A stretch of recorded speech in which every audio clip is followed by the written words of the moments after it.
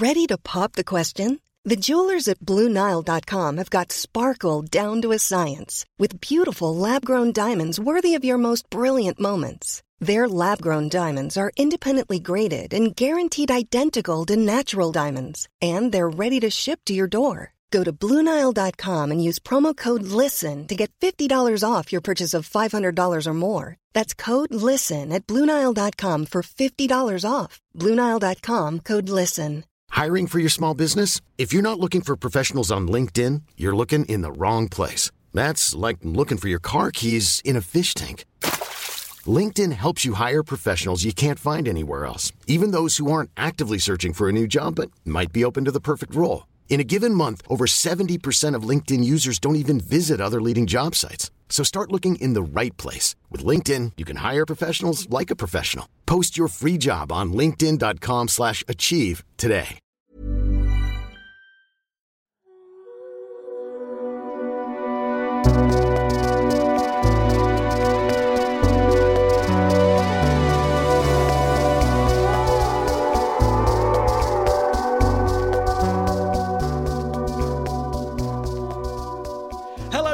And a warm welcome to Book Off, the literary podcast with a difference. I'm Joe Haddo, and wherever you are in the world, it's great to have you with us. If it's your first time listening to Book Off, well, we hope you enjoy it and you'll want to check out some of our previous episodes, which include guests such as David Tennant, Richard Osman, Simon Mayo, Maggie O'Farrell, Michael Connolly, Kate Moss, Anthony Horowitz, Ian Rankin, Candice Carty-Williams, David Mitchell, Lem Sissay, Katie Brand, Douglas Stewart, Jackie Gay and Brett Anderson, to name just a few. Now today, I'm joined by TV and radio royalty, who have both been stars of Strictly Come Dancing. My first guest is a journalist, radio presenter, TV host and author. He can be seen weekday mornings on Channel 5 from 9:15 and heard every weekday on Radio 2 between 12 and 2 p.m. And that show holds a very special place in my heart, as working on it was my first ever job in radio. I have no idea how he found time to write 2 non-fiction books, let alone a novel, but we'll find out today. Jeremy Vine, welcome to you. Oh, thank you so much. Thank you. It's brilliant to be here and to see you again, because I think the last time we worked together, we were doing a thing on slam poetry. Slam poetry, we were actually well remembered. Yeah, in a poetry club somewhere in North London. And it's lovely to see you. And I've been outshirted already, I see, but never mind. And my second guest is a TV presenter, actor, and the #1 Sunday Times bestselling author of 9 novels, all set in beautiful Cornwall. Known to millions for hosting This Morning, she also spent more than a decade in a newsroom, managed a theatre, and more recently has turned her hand to acting in the hit show Calendar Girls. Here to talk about her latest novel, Daughters of Cornwall, it's Fern Britton. Hello to you. Hello, how are you? I'm really well, and all the better for having you both here. And how do we find Cornwall today, Fern? Cornwall today is the sort of day where it's nice and sunny, and when you sit down on a cushion outside, the cushion is warm on your bottom. And that's a good day. Sounds like a great day, yeah. Yeah. And we're at the end of the week. It's a Friday afternoon recording this. How are you doing, Jeremy, after your 10 shows? You feeling all right? Is it 10? Yeah, it is 10, isn't it? Yeah, because I mean, it's amazing. I had a show today where we discussed the new kind of petrol, which doesn't work in cars before 2011, and then it turns out that it doesn't work in classic cars, so now anyone who's got a car older than 10 years old can call it a classic car. That's the upside.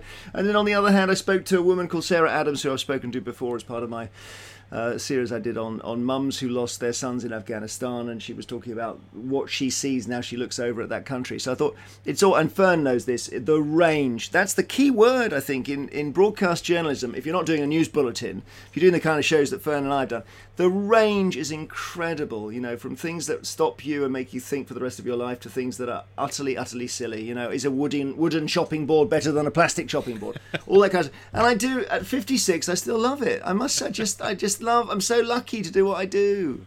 Yeah. Yeah, I get that. Yeah, and it's so much so that one of your books was about that, Jeremy. Right? It was about your callers, essentially. Yeah, the guy who rings up during Brexit, 92 years old, veteran of D-Day, and says that clearly negotiations with Brussels are not going well. It's time to send in the SAS. And I think, the wisdom of crowds. But actually, I must say, having said that, I thought when I got to Radio 2, I now understand everything, because Newsnight and the Today programme and all that, which I had worked on, were all about telling people what was happening, and we knew and they didn't. Then Radio 2 arrived, and it was that they know and we don't, and the audience tell us. And now we've had COVID, I'm thinking, I've got to rethink that, because we are slightly in the hands of experts now. I'm not a medic. In the end, I'm going to have to follow the advice. So I'm really conflicted at the moment. I'm trying to sort myself out, work out what's going on. We all are. I think we're all in that boat. And Fern, let's talk about your latest novel. In fact, both your latest novels. Daughters of Cornwall is your latest book. And am I right in thinking this was inspired by a letter? Yes, absolutely. Back in the 1980s, when I first started in television as obviously a child, I had a letter sent to me from a man who had been down in Cornwall on holiday and had seen me on television. And he wrote to me when he got home to say, "Oh, hello, is your mother, la la la," gave her name, and because I think I know her, and is her mother, la la la, gave her my grandmother's name. He gave me my grandmother's name. And so I wrote back and I said, "Yes, that's right. How do you know them?" And he went, the return letter, because no email then, said, "Well, this may come as a shock, but your mother is my sister and your grandmother is my mother." And my grandmother had him during the First World War, and she found herself pregnant. We don't know who by, but I think it was possibly a man who was the older brother of the man she did marry in the end, my grandfather. So she had this baby in secret. Nobody knew she'd had him. She gave him to a couple on a sort of private adoption premise. And she would write to him and write to the foster parents and send him money and letters and photos. And when she was in the UK, because when she got married to my grandfather, they moved to Malaya and they were in Penang. And the reason I think that my grandfather is the brother of the man who fathered my uncle, this is complicated, isn't it? He had a rubber plantation, but when he died, my grandfather and grandmother moved over there to look after the rubber plantations. That's why I think that's the connection. But anyway, this lovely man, my uncle, I said, "Well, before I tell my mother, you must send me proof. Not just some nutcase saying I'm your uncle." And he did. He sent me photographs of him on the beach as a tiny boy with my grandmother, letters from her in her own hand, which I recognised, and very sorrowful. But when she did marry my grandfather, everything stopped. All communication stopped. And then after the Second World War, my uncle came to find her, and she was running a boarding house by then in Weston-super-Mare with her 2 sons and daughter, who had no idea that she'd had this earlier son. And he knocked on the door and she went to answer it, and she went white and said to my uncle, her eldest son, supposedly, "Get rid of this person, get rid of him." And my uncle had to stay at the door and say, go away, go away. So brother against brother. I mean, it's an extraordinary story. And when my grandmother died, she did say on her deathbed, "I've been a wicked woman," and nobody knew why. Wow. So it's terribly sad. So I really wanted to write it as a testament to my mother and my uncles, who are no longer with us anymore, any of them, and also my grandmother, because she was a hero and she was a goddess in my eyes. And there's no reason why we shouldn't tell that story and feel enormous empathy and compassion. Absolutely. And it's a story that spans 3 different time periods. I want to come and talk about that. It's always the bit that you write, a saga spanning 30 decades, 2 world wars, love. I could have written that blurb, but anyway, yeah. Well, it's a great blurb. Yeah. Whoever did write it. So I want to come back and talk about that. And I know you did obviously a lot of research into those time periods and with the archives. Jeremy, for your novel, your first novel, this all starts with a painting, doesn't it? It does, and it's funny. In a way, it starts with Eggheads and a question on my quiz show Eggheads. And And we filmed, I mean, firm will know this, these game shows, my goodness, you have to do blocks and you go a bit mad. And we were doing, I think, going for a record of 67 in 15 days with one day off in the middle. You're and joking. Yeah. Hang on, I'm just going to get my calculator out here. It's about 4 or 5 a day. I think it's 4 or 5 a day, yeah. 15. Go on. 67 divided by 15. Divided by 15. Equals, oh no, that's not right. 4.6 or something? 67. It was like 4545. Yeah, I want to find the answer out actually now. 4.6 recurring. There we are. That's there. exactly it. So some days 4, some days 5. And you know, the eggheads are, of course, they are the sitting panel of brilliant quizzers. And we had this question where it was, who invented the lobster telephone? And there was a little picture of this thing. And I wasn't... They said Salvador Dali. I should have known that. And I said, oh, Dali, he's the one who does the melting clocks and the burning giraffes and all that. Which is, I remember posters on the wall at school and everything. I mean, everyone has seen those melting clocks. And they said, yeah, but there's a picture down the road from here, Jeremy. You've got to go and see it. One of his most famous. So because the middle day of that block of 67 is so precious, the one day off, the Saturday, I thought, I'll go and have a look at this painting. And it did kind of blow me away. It's called Christ of St. John of the Cross by Salvador Dali, and it's in the Kelvingrove. And I stood there looking at it, and I kind of got into it. And as I did more and more eggheads, I used to always take my day off and always go to the Kelvingrove and always look at this painting. And the story is based on the painting of it in 1951. And the fact that Dali, and this is what's really interesting, if you imagine this picture, it's Christ on the cross, but it's essentially it's the view you'd get if you were sort of bombing down from space. Yeah, you've seen it, Fern. Yeah. You know, it's an amazing, incredible perspective. The top of his head is a lot of the painting, and in order to paint it, it says in this tiny plaque on the wall, he used as a model a stuntman called Russell Saunders. Now, back in the day, stuntmen were seriously scared. These jobs were scary. Some of them used to die. The stuntman for Stagecoach, Yakima Canute, famously falls off the horses and goes under 12 horses and comes out the other end, survives. It's all in the movie. And Russell Saunders is a bit like that. So I was thinking, what is it like for this man? I bet he didn't really know much about Dali. He goes and he has to be hanged from a gantry in the ceiling of Dali's studio to create the effect that Dali needs. And I got a little bit obsessed with this painting, and I got all the photos and all the stuff on Russell Saunders I could get, and I've got all these photos of him on the beach at, Muscle Beach as it was called in California, and he looks exactly like the figure in the painting. The same hair, the same muscle tone, the same body, everything. And I thought, what story could I tell? And my fiction is about two sisters who are travelling in Spain, two English sisters, and one of them has had a terrible nervous breakdown connected with events in the First World War, actually, so a crossing with Fern's story there. And one thing she understands is surreal art, which nobody was into at the time. And Dali gives her suddenly an understanding of reality, but the other sister falls in love with a waiter at a local hotel. Russell Saunders, in my book, storms out because he doesn't get what he's being asked to do. Dali asks the waiter to be the model, and disaster ensues. That's it. Dot. That's it.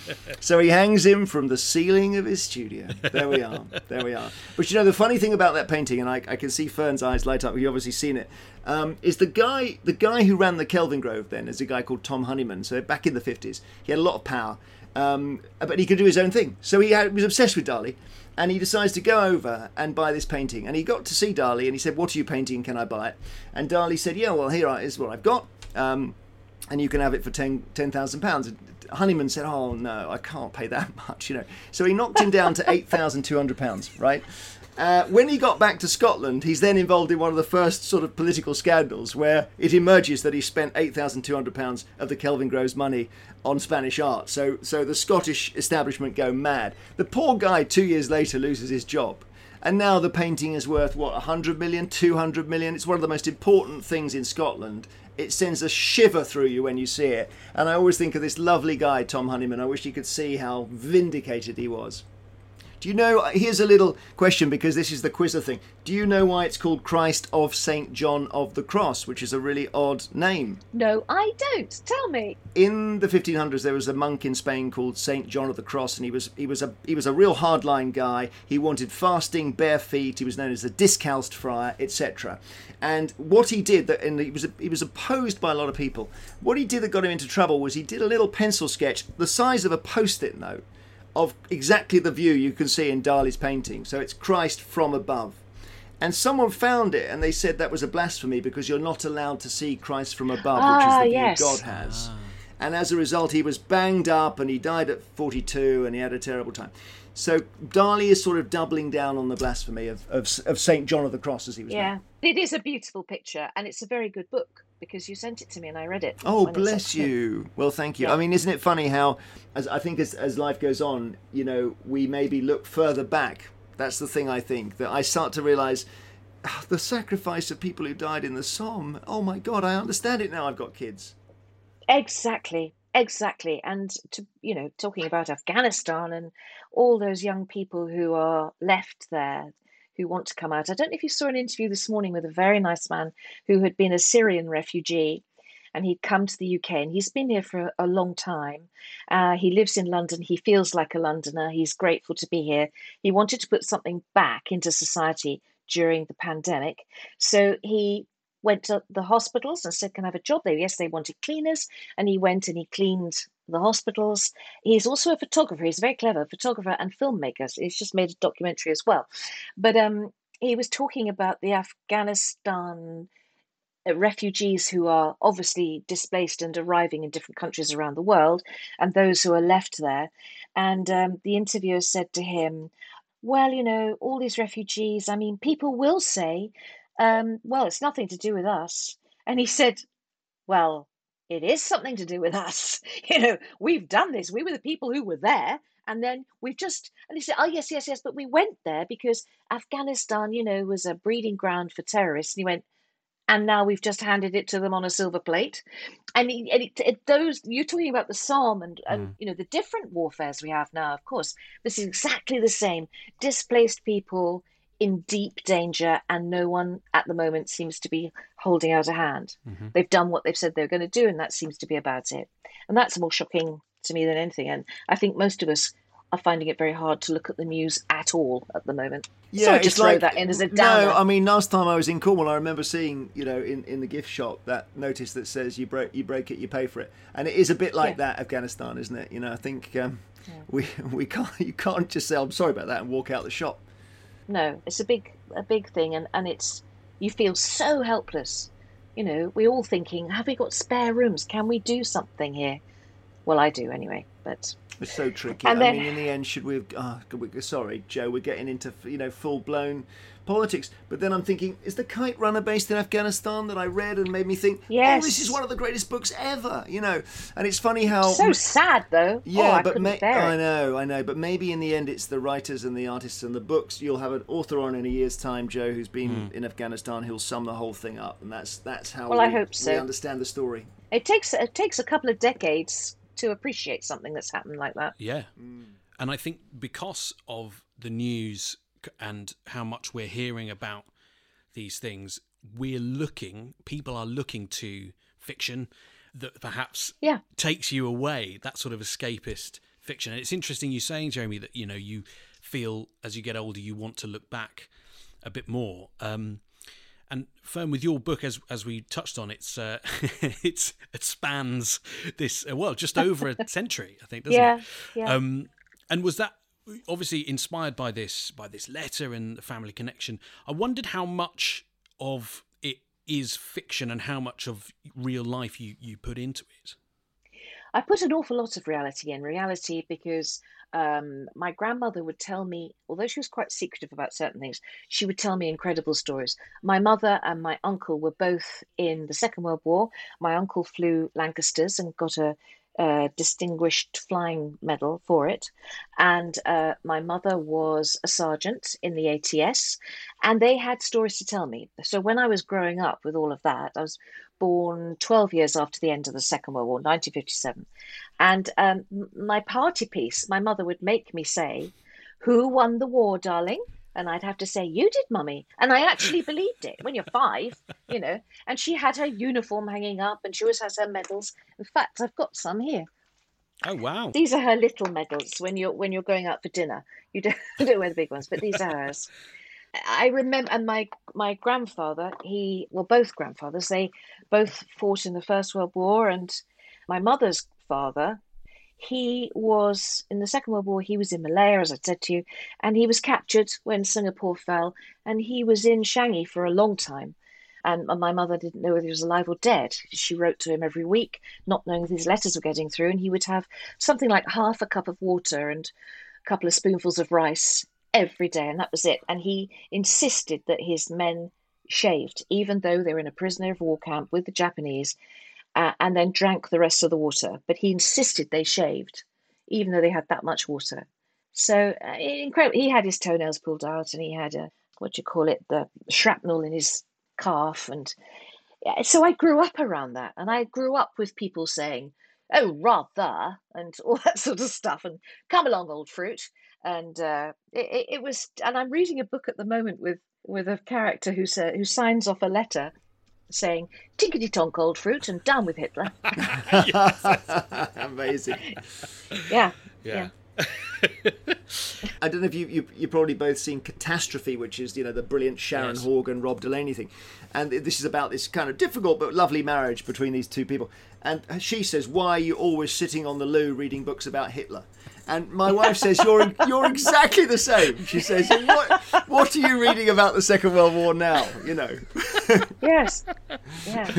Extraordinary. I mean, my uncle, when he was flying Lancasters, he got his DFM because he was over Germany, obviously, bombing, and they fired at him, and they've got 4 engines, but he lost an engine, then he lost another one, and then they flew over the channel at about 100 foot and managed to land at Scampton. I grew up with all of that sort of stuff, so it's very easy to recall. Talking about reading non-fiction, history and things on the loo or otherwise, was there a point where you thought about your book, Jeremy, that it could have been non-fiction, or was it always going to be fiction, do you think?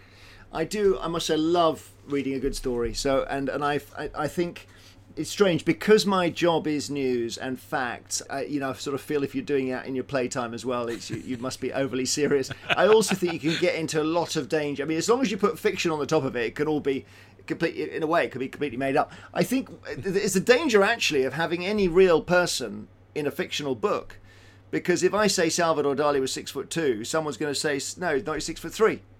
And the amount of corrections that come in. So the extent to which you can version reality is quite interesting. You can't have Salvador Dali dying in 1976 when he actually died in 1989. But obviously, I think you can have the stuntman storming out of the gallery, I think. It's interesting, isn't it? Robert Harris, to drop a name, with the author, he's written a book called The Second Sleep, which is I don't want to. I mean, in a way, the spoiler is right at the start. And I interviewed but it him, still takes you a while to get it, though, doesn't it? So there's. I think we can talk about it because when he talks at book festivals, he certainly says this is what the book's about. But essentially, you think you're in the Middle Ages, but it turns out you're in the future. And he said within about 2 pages, this guy in London says he's on a horse and there's a parakeet in the tree, right? Now, everyone in London, I think, knows that parakeets are very, very recent. So straight away, someone fires an email to his publisher and says this book contains an appalling inaccuracy on page 2, right? So that the person hasn't even read forwards to find out you're not in the Middle Ages, in the future. And Robert said, and Robert is somebody, my goodness, he is somebody who really, really wants to make sure there's an authenticity about the history, much more so than me. But I think I would go 70% fiction. I love the idea, like Ferns, that you have a backdrop that we can all understand because it's our shared history. I love that. But I think the joy of making stuff up is wonderful. Well, I grew up as a journalist as well. I had 10 years in newsrooms, as you say, where you certainly learn how to not take offence personally, because you're getting shouted at and bawled out all the time. And then at the end of the show, they were all having a pint in the bar. This is the 80s. It was all hail fellow, well met, and it was fine. So you get very strong, and you don't burst into tears and dash to the loo. It's all good. Anyway, yes, so I was constantly checking facts when I started writing fiction, constantly. And then I thought, hang on a minute. The point is that I'm making this up. So what was she doing at Christmas? Of course, it was her birthday. You know, that kind of thing all comes in. And I'm writing a book for next year. I'm halfway through it now, which is based on history from about 1932 to about 1952. And it's very, it is a true story, but I've highly fictionalized it in terms of the encounters with people and the conversations, because how can we know?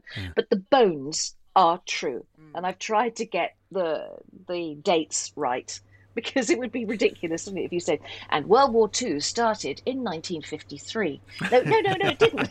But what about... You've got to get it right. Do you worry, Fern, that somebody who's maybe related to somebody in the book pipes up? Because with the stuntman in my book, I thought, gosh, what if, if someone says, hang on a minute, you described him as being cross on January the 1st. He was never cross. As it turned out, he didn't have extended family, he didn't have kids. I tried to reach out to his great cousins and I didn't get a reply. But do you worry about that? I do slightly, but I've drawn the character as an ordinary, well, several of them actually, as ordinary human beings who would react the way I think ordinary people would in the situation I put them in. I mean, I wrote some dialogue the other night, which really made me laugh. You think, oh, this is great.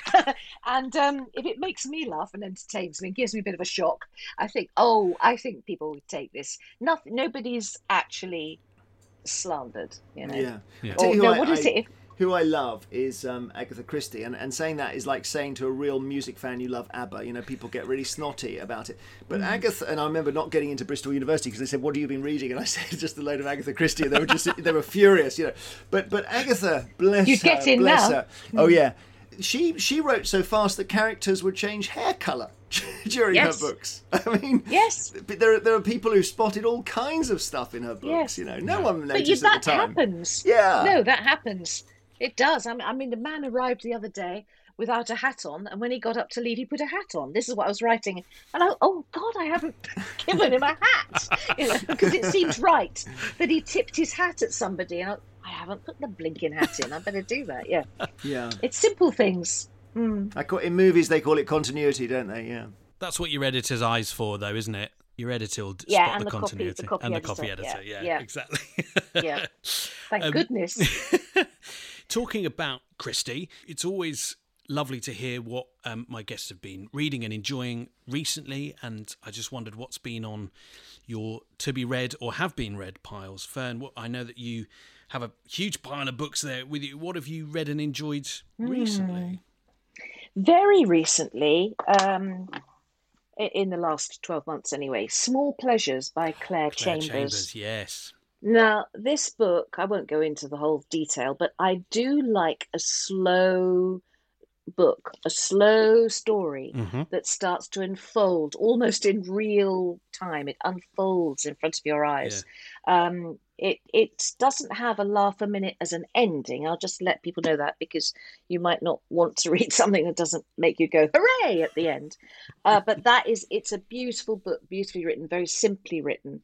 And in the same feel, there's a lovely book called A Single Thread by Tracy Chevalier, who wrote, obviously, Girl with a Pearl Earring. A Single Thread. It's a beautiful story, again, about a single woman living her single life, a maiden, virgin, and how she starts to take up needlework with, let me just remember, Winchester Cathedral, to do the kneelers and things.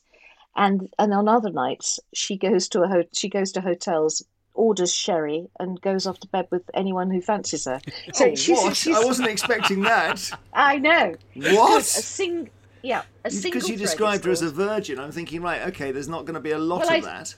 I started with maiden, and then I thought, no. Anyway, she's not a virgin by the end, so that's fine. Well, it sounds like and then, no, it's brilliant. Fantastic. It's a brilliant book. And just recently, I've read A Narrow Door by Joanne Harris, which is a brand new one.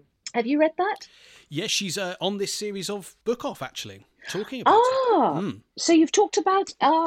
it's a great book. It's a great book about a woman who becomes the head teacher of what had been a boys' school.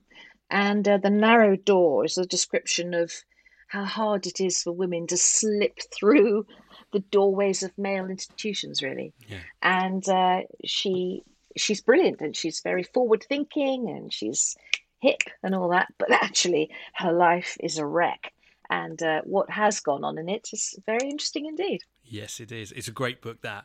And on talking of getting it, getting things right, research accuracy, I remember Tracy Chevalier telling me about the research she does for her books, which is to the point of having to go and stand exactly where that character would have stood, seeing what they have seen, taking photos, driving the route. I mean, it's unbelievable the amount that she puts into getting, because she wants to, that's what she wants from her writing in her books. But she's Girl with the Pearl Earring, is that right? Yeah. Because that's very much the Vermeer approach to painting, so that all begins to make sense. Yeah.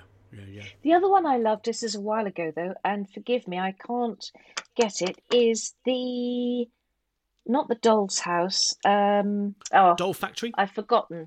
No, it's set in Holland in the The Miniaturist. 16th. The Miniaturist. By Jessie Well Burton. done, Joe Haddo. Well done. Back It's of the net. almost as if you're a bookman. That's It's great. amazing. You don't do well here. I get all the Egghead ones right, Jeremy, on books. Yeah, you would. Another slow and very evocative story, and you feel it all going on. The young girl in the countryside who gets taken to, is it Amsterdam? Yes, That's she goes right. to Amsterdam, Yeah. doesn't she? Yeah. With her new husband, who she's never met. They got married somehow by proxy, and there is a perfectly good reason why. Not that he isn't handsome and adorable, but certainly, shall we say, not the marrying kind. Mm-hmm. Yeah, yes, let's say that. That's a lovely book and so evocative of the place, I think. It reeks of a Vermeer painting. It does. And what about you, Jeremy? What have you been reading, if you've found time recently? My reading has been brilliant since I started cycling in London. So I have an earphone in one ear, and I do great, yes. 80 minutes a day, 80 miles a week, and it's transformed my reading completely. Wow. I had COVID over Christmas, and I thought, right, now I've been sort of confined to barracks. I'm going to do something I've always wanted to do, which is to try to read and understand Tinker Tailor Soldier Spy by John le Carré. So I read it in book form. I then abandoned it. I then listened to it. I then watched the movie with Gary Oldman, and then I went back to the BBC series. I still couldn't understand it, but I mean, it is a great classic. You can tell it really feels like it's real, but the motivations and who's doing what for what reason, and it's all in code. But by the end, I think as I got over the COVID, I thought I've just about clocked it. So that was my big triumph of the year. I read a book recently, and it's interesting listening to Fern's choices because I think I need a little bit more gunfire in my books.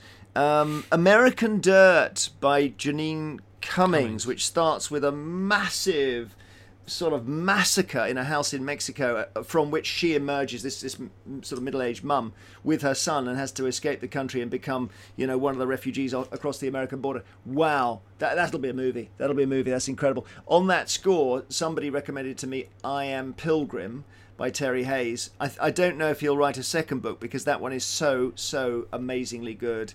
It's like a suicide bomber who they got to catch, and he's creating a smallpox outbreak. It's that kind of thing. But it's top end, Fern. Film, though, I promise you. Is it? Yeah, is it really? Yeah. Terry Hayes is a screenwriter, and he wrote the Mad Max movies. Oh, I didn't know that. That's interesting. I'm going to give a book here which I think is more up Fern's street. It's by a woman called Sofka Zinofiev, and it's called Putney.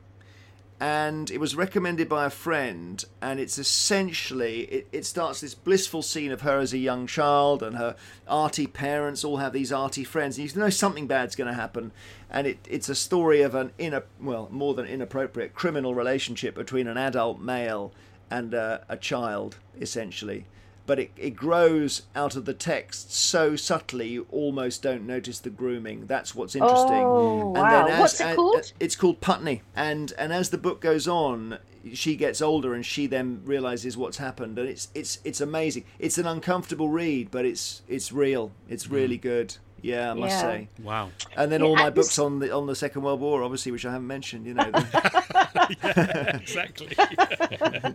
Well, I hope you read Hitler, My Part in His Downfall, The Spike Milligan. Spike Milligan. I did just finish, actually, Hitler by Ian Kershaw, which is the defining work by, I think Ian Kershaw's probably 75 now, he's a historian, obviously, and he put the whole thing together. But the trouble is with... Hitler as a person is such a dull. There's nothing there. It's just ideology, and you know the only story that, and it was a bit Trumpian actually, funnily enough, is that the only story that came out of the book, thinking I'm going to remember that, was that when Hitler was in his teens, they started a lottery in Bavaria, and he bought a ticket to it.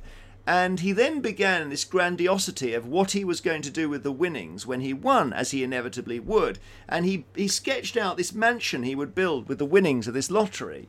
And then when he didn't win, he then called for the lottery to be shut down. And I thought, that's such a Trump thing, you know. Not that I'm making a full-on comparison, you understand. But it's that thing of the megalomania and the narcissism and also the thing as the Second World War goes on, he fires everybody. You know, because it starts to go badly. You're fired. And there was a fascinating little aperçu where in about 1943 he fires a general, decides not to shoot him, and the general then goes to court and manages to retain his army pension. And I'm thinking, how could that, with the whole of Germany melting down, how could that have happened? So there's still so many stories. Oh yeah, one more. I thought this you could almost make it. You'd write a book on this, Fern, because this is an amazing thing. Leaving aside the famous story of von Stauffenberg, the general who tried to bomb Hitler and nearly succeeded, there was another guy in 1939, a plasterer called Georg Elser, E-L-S-E-R, who was just didn't like him. He just thought, this guy's bad for my country, and he knew Hitler went to speak at this particular beer hall in Munich, so he spent about a month going down to the basement and building a bomb into the wall that was so big, when it went off, it brought the whole building down. The trouble was, Hitler arrived early and left 10 minutes before it went off. And had he been taken out in 1939, we would be in a different world today. Isn't that an amazing thought? Wow. And they caught him and they put him in a concentration camp, and they kept him alive, thinking he could be used in negotiations when the war ended. But unfortunately for him, when Germany realised they were losing, Hitler in 1945, just as the war was going, thought, shoot him. That guy who tried to kill me, and they shot him just as the war ended. Gosh. You're kidding. Yeah, isn't that and these tiny stories, you know? Yeah, that's very good. And it's these despots don't seem to have much of a personality, do they? Who's the funniest and most hilarious? I mean, they aren't. Putin, Kim Jong-un. Look at Trump. No, I think Trump Syria. does. Trump does. I mean, okay, not that kind of despot, but think about the inject yourself with disinfectant. You know, think about all of that stuff. He doesn't know that's funny. That's something else. Yeah. You know, he's trying some kind of character, some television presenter who, as he was, you know, he's trying that on an audience to warm them up. Yeah. But it's not what he. Yeah. Anyway. Hilarious. Interesting. All very hilarious. I'm just right now listening to John Sopel, Unprecedented, which is spelt like president is spelt, which is his diary of the final Trump years. So it's really, really good. Really good, yeah. Yeah. What a brilliant range of books and recommendations in the last 5 minutes. That's an amazing list. Thank you for those. Yeah. Good. Hey, I'm Ryan Reynolds. Recently, I asked Mint Mobile's legal team if big wireless companies are allowed to raise prices due to inflation. They said yes. And then when I asked if raising prices technically violates those onerous 2-year contracts, they said, what the f*** are you talking about, you insane Hollywood ass f- So to recap, we're cutting the price of Mint Unlimited from $30 a month to just $15 a month. Give it a try at mintmobile.com/switch. $45 up front for 3 months plus taxes and fees. Promo rate for new customers for limited time. Unlimited more than 40 gigabytes per month. Slows full terms at mintmobile.com. I'm Sandra, and I'm just the professional your small business was looking for. But you didn't hire me because you didn't use LinkedIn Jobs. LinkedIn has professionals you can't find anywhere else, including those who aren't actively looking for a new job, but might be open to the perfect role, like me. In a given month, over 70% of LinkedIn users don't visit other leading job sites. So if you're not looking on LinkedIn, you'll miss out on great candidates like Sandra. Start hiring professionals like a professional. Post your free job on linkedin.com/achieve today. Millions of people have lost weight with personalized plans from Noom. Like Evan, who can't stand salads and still lost 50 pounds. Salads generally for most people are the easy button, right? For me, that wasn't an option. I never really was a salad guy. That's just not who I am. But Noom worked for me. Get your personalized plan today at Noom.com. Real Noom user compensated to provide their story. In 4 weeks, the typical Noom user can expect to lose 1 to 2 pounds per week. Individual results may vary. And it's time now for the Book Off, which is where each of you is going to tell us about a book you love that you think we should all read. This can be anything. It can be fiction, non-fiction. It can be old, new, poetry, children's books, whatever you want. It's just a book that you think we should all read. Let's find out, first of all, which books are going up against each other. Jeremy, what are you putting forward for us? I'm going to do a last-minute change here. I was going to do a biography of Oscar Wilde that I read that changed my life because it was just so amazing. But listening to Fern talk about her... was it grandfather who was in the Lancaster Fern? Not father. Uncle, sorry. Right, I'm going to pick a book that I think is the best book I've ever read. And it's there. It's called The Last Enemy by Richard Hillary. Oh. Okay. And what about you, Fern? What's going up against The Last Enemy? How interesting. You see, you should choose the bullets. And this is kind of a bullet one, but it isn't. I have chosen Gone with the Wind. As somebody sent it to remind me, sent me an email today with a fantastic typo. And she put Gone with the Wine, which I thought was a bit bigger. Anyway, Gone with the Wind, because, I'll tell you about that in a minute then. Who's going to go first? Gone with the Wine is a book for 2021, I think, isn't it? It's a perfect title. Well, Fern, would you like to go first, or would you like to see what Jeremy's got and go second? No, I don't mind. I'm going to go for it. I also need to ask Jeremy, because you've got 3 minutes if you want them, Fern and Jeremy, but you don't have to use them all. However, if you're still talking at 3 minutes, I'm either going to get the school bell on you or you're going to be honked out. Which one would you like, Jeremy? Oof. Oh, I definitely want the bell. So it's 3 minutes on the clock for you then, Fern, to tell us about Gone with the Wind. Over to you. Well, it is, of course, a sweeping saga about the American Civil War, the South versus the North, and it's all about the abolishment of slavery. That's the backdrop to it all. It's a very good story about the fighting and the message of the balance between the slaves who were part of a family and had no problem being slaves. They felt they were being looked after and fed, and that was great.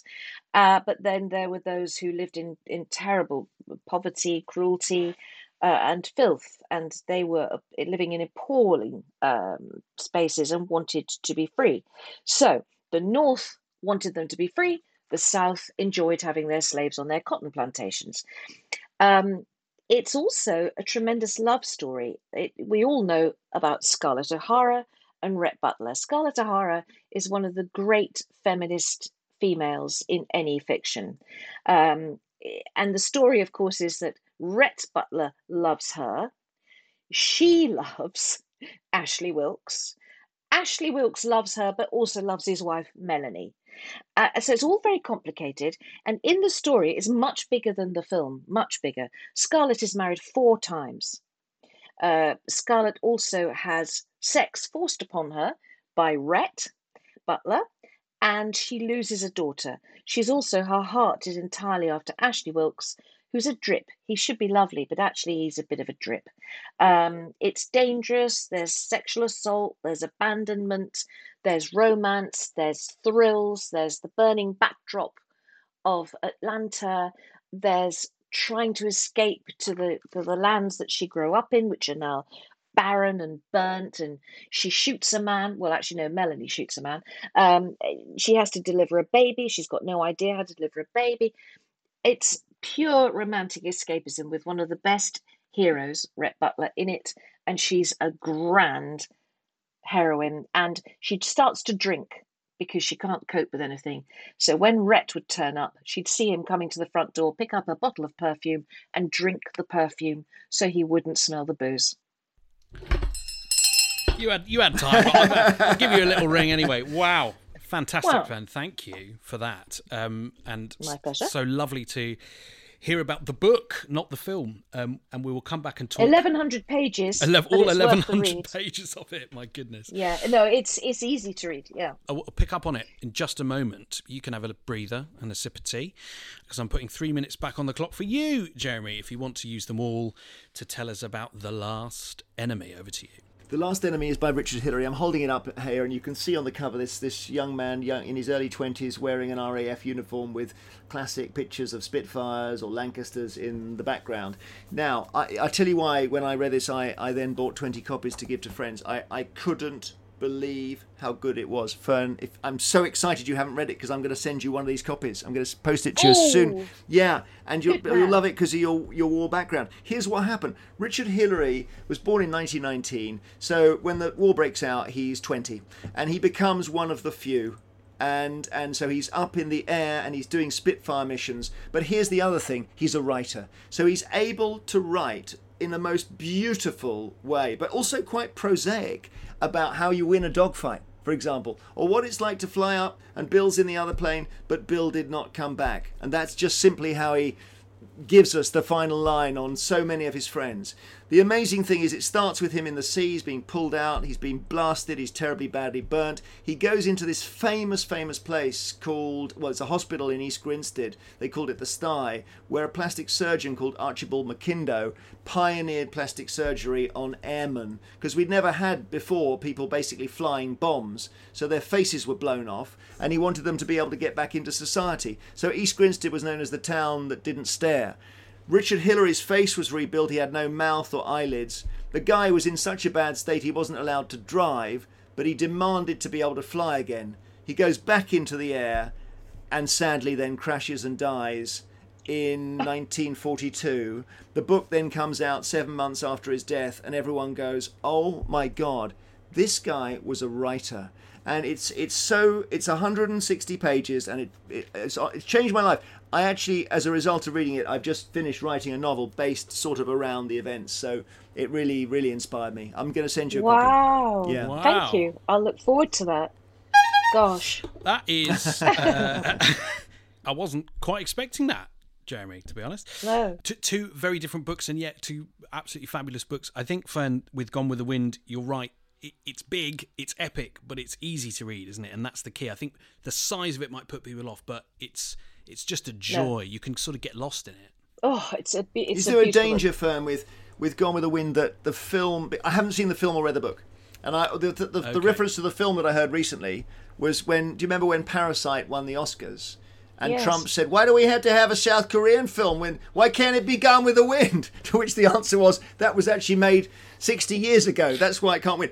But the film is so good. That's people's experience. Whoa, stop. Hang on a minute. That was a brilliant... I thought Trump was in the room. That was brilliant. That was very good. It was good. It really was good. Yes, it was a fantastic film, and that's why it got so much. And if you ever go to Atlanta, you can see the cinema where it was first premiered, and you can go into Margaret Mitchell's house and see the desk that she wrote it at. And there's a little thing she wrote going, in a weak moment, I have written a novel. Isn't that great? That's amazing. Anyway, it's a small novel. I mean, it's huge, but brilliant. Yeah, they couldn't possibly put the entire book in a movie. No, and I think, Jeremy, if you want to do it, read the novel, then watch the film, I'd say. Okay, that's great advice. It's very rare for a film to be better than a book. Very rare. It has happened, but it is very rare, yeah. But the film is still outstanding. Oh, it's amazing, isn't it? It is amazing. Yeah. And the performances are... You need 4 hours. Yeah. And it took them the length of the war to make it. They started in 1939. I think they finished in 45. God, really? Unbelievable. That's amazing. Yeah. Didn't know that. And I love that this book is not only that you bought 20 copies and you're sending it to friends, Jeremy, and that Fern's going to get one, which is great news. So you've got something out of coming on the podcast. I'll read it. But this amazing guy, Richard Hillary, of 7 months after his death, it came out, and it's I assume the only thing he wrote. Certainly the only thing that was published. Yeah. Well, he's having the time of his life. That's the first thing. And at the time they didn't know how significant the Battle of Britain was, so they get through that, and they wouldn't have known they were going to be known as the few. And you think of all our associations with that. But I think he would regard himself as lucky. But what he tries to work out all the time is, am I fighting for me or am I fighting for everyone? And he can't, Yeah. you know, although we see it as amazing bravery and he sacrificed his life for his country, for him, he's 22, you know, he's trying to work out, am I just going up there because it's just amazing to do it? But I think, you know, to actually, obviously he's on his own in the Spitfire and he's describing this tactic of rolling behind the German fighters and trying to get behind the sun and all that, you know, and you just think, I haven't read anything like this ever before, you know, I didn't even know it existed. I think it was referred to, this is how it happened, right? Classic connections. I had my wisdom tooth out at the East Grinstead Hospital and I said, why is this called the Archibald McIndoe wing? And the guy very kindly said, without embarrassing me, said, well, he was a famous surgeon. So I looked him up and I thought, well, this is amazing. I read a book on Archibald McIndoe and the book said, if you want to find out more, you need to read The Last Enemy. So that's how I got to it. So that wonderful thing that books give you where it's a connection and a random lateral thought. I'm interested to read it. Yeah. 22 and to be able to write that way. Yeah, I don't, but I think it's genetic, isn't it, writing? I think some people just, that's their word, they've got a sort of word-based software. You know, some people it's music. I wish I had music. I don't have it. I'm amazed when people can sit at the piano. Yeah. But I do relate to the people who see everything as lines of text. I can get that. Yeah. I loved both of those pictures, and thank you very much for them. I've got to pick one to take home with me, because that's the game. And I think I'm going to take The Last Enemy.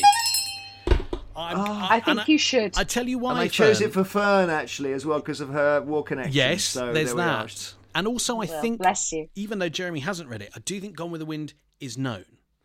And I wonder if, actually, we should be using this platform to take a lesser-known title and give it a little bit of prominence. So, and it was a great pitch, as they both were, but I think The Last Enemy is going to take it today. But if you haven't read Gone with the Wind... I will send you a copy as well. Okay, You've got all a copy right. coming Great. too, Joe. Oh, this has worked out well for me as well. I look forward to it. That's your one, that's mine, Fern.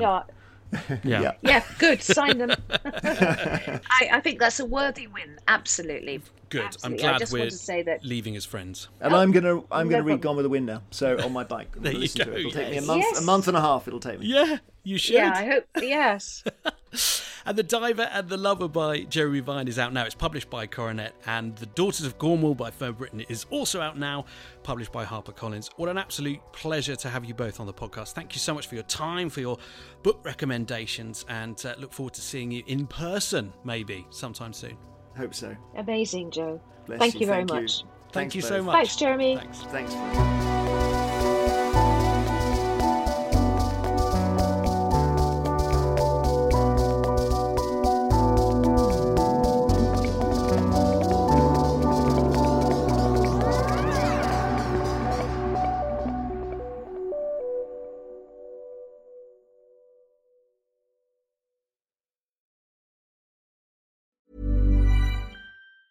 Planning for your next trip? Elevate your travel style with Quince. Quince has all the jet-setting essentials you'll want for your next getaway, like European linen, premium luggage options, buttery soft Italian leather bags, and so much more. And it's all priced at 50 to 80% less than similar brands. Plus, Quince only works with factories that use safe and ethical manufacturing practices. Pack your bags with high-quality essentials you'll be wearing for vacations to come with Quince. Go to quince.com/trip for free shipping and 365-day returns. Ever catch yourself eating the same flavorless dinner 3 days in a row? Dreaming of something better? Well, HelloFresh is your guilt-free dream come true, baby. It's me, Keke Palmer. Let's wake up those taste buds with hot, juicy pecan-crusted chicken or garlic butter shrimp scampi. Hello Fresh. Stop dreaming of all the delicious possibilities and dig in at HelloFresh.com. Let's get this dinner party started.